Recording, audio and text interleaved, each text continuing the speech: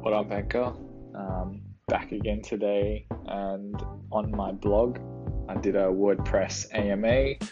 So I thought I'd share with you the questions that I got and then the answers that I given. I wrote up as a blog post as well, so you guys can go check it out. The link to the blog is in my description.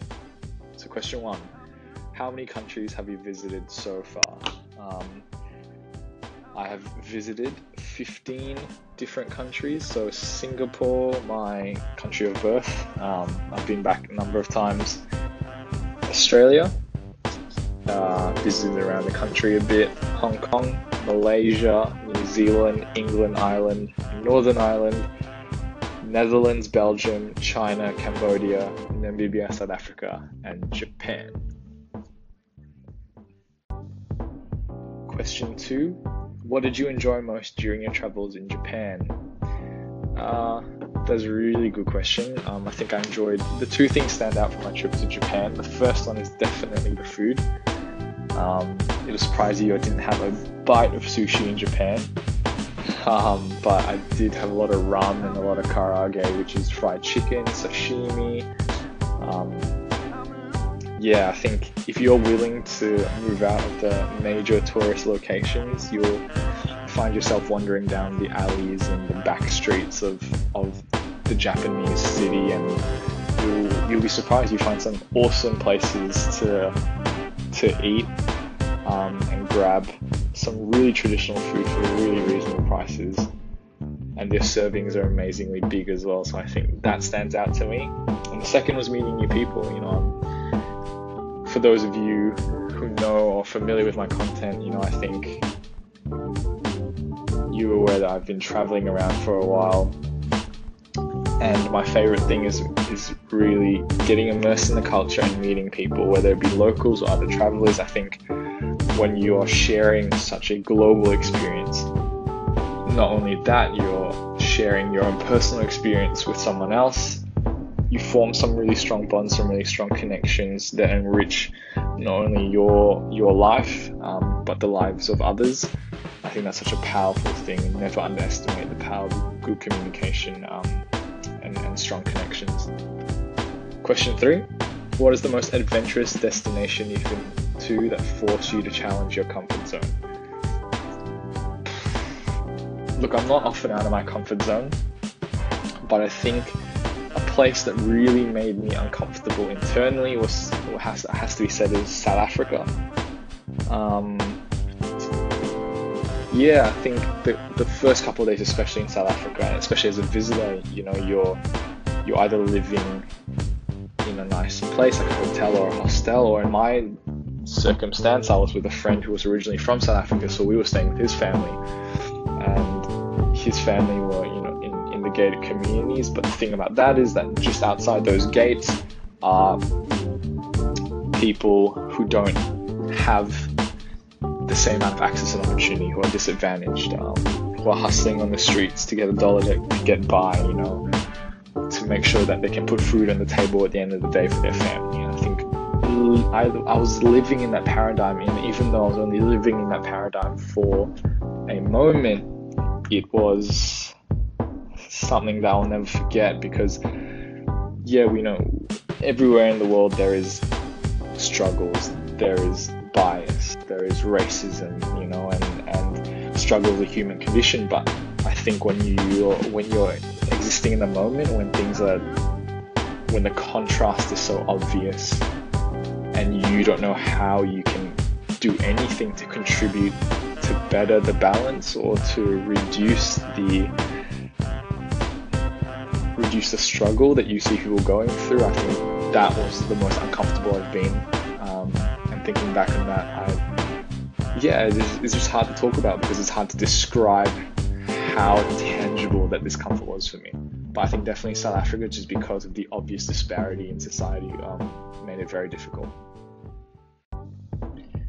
Question 4, how do you decide where to go next? That's easy. I always pick my next destination based on the stories that I see interest me from that country. I'm really into culture, and as you can see in the countries I've traveled through, Cambodia have a very rich cultural history. I mean, every country does, but I think these are the things I think about. I'm not into visiting major tourist attractions. I'm not into going out partying and stuff like that. I'm really interested in knowing what life is like for locals there. And so I really do pick where I go based on, one, are there stories there that I'd be interested in telling, and two, how much access can I get to become part of local life. So in Cambodia, we volunteered at an orphanage, and we stayed with, in one of the poorest villages in the region, and we got to experience life with them. In South Africa, we visited a couple of townships and understood that kind of struggle that still exists post-apartheid. So I think I'm really interested in cultural stories and retelling them back in countries where I think, because we don't struggle anymore, we've forgotten that struggle is a human condition and exists on a spectrum, and maybe if you don't get your cup of coffee in the morning, that's not the end of the world, stuff like that. I think perspective is something that drives me, and I think stories that provide me perspective really determine where I travel to. And question 5, what are your future aspirations, career, next destination? So for me, my career, I really love to be a cultural writer and photographer. I gave you the spiel before about being really inspired through cultural stories that provide perspective. And if you read my writings on my blog, through the Huffington Post, anytime I'm published with Row Magazine, Hio Magazine in Canada,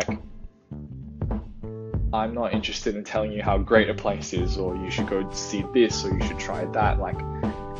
I want you to be transported for a moment through my content to understand what it's like to live in someone else's shoes, even for a brief moment. And if that can provide you perspective, that's my job done. So I mean, as a career, I'd love to be a journalist or a writer, a photojournalist. Anything within that sphere would make me a really happy man. And as for next destinations, I have a handful. I think Iceland, for me, the idea of visiting such a wild and untamed sort of landscape, a culture that I know very little about as well, really interests me. Myanmar or Burma, I think that country within Asia is starting to open up its borders, starting to embrace globalization and development. I'd be interested to be on the ground in these sort of burgeoning years, or when that happens, to see how culture deals with that. So what parts of the Burmese culture remain, and what parts of the Burmese culture alter and change as a result of that.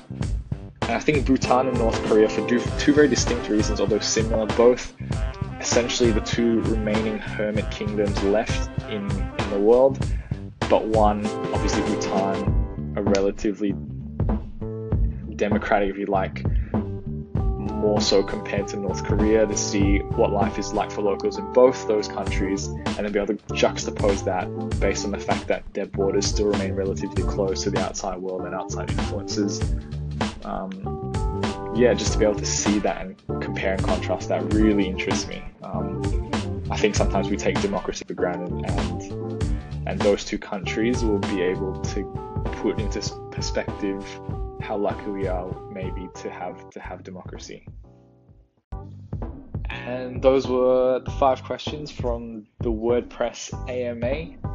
It's been awesome using this platform. I think it's really, really cool to be able to communicate through voice, whether it's one person listening to me or 5 people at this point, or whatever it is. I really appreciate all of you that do take the time. If you have any questions, you can get in touch with all my social links through my description, or even I think there's a call-in feature. You can drop us a call in, and I will definitely get back to you. Have a great either end of the weekend or the start of a new week. Embrace it and make the most of it. Take care.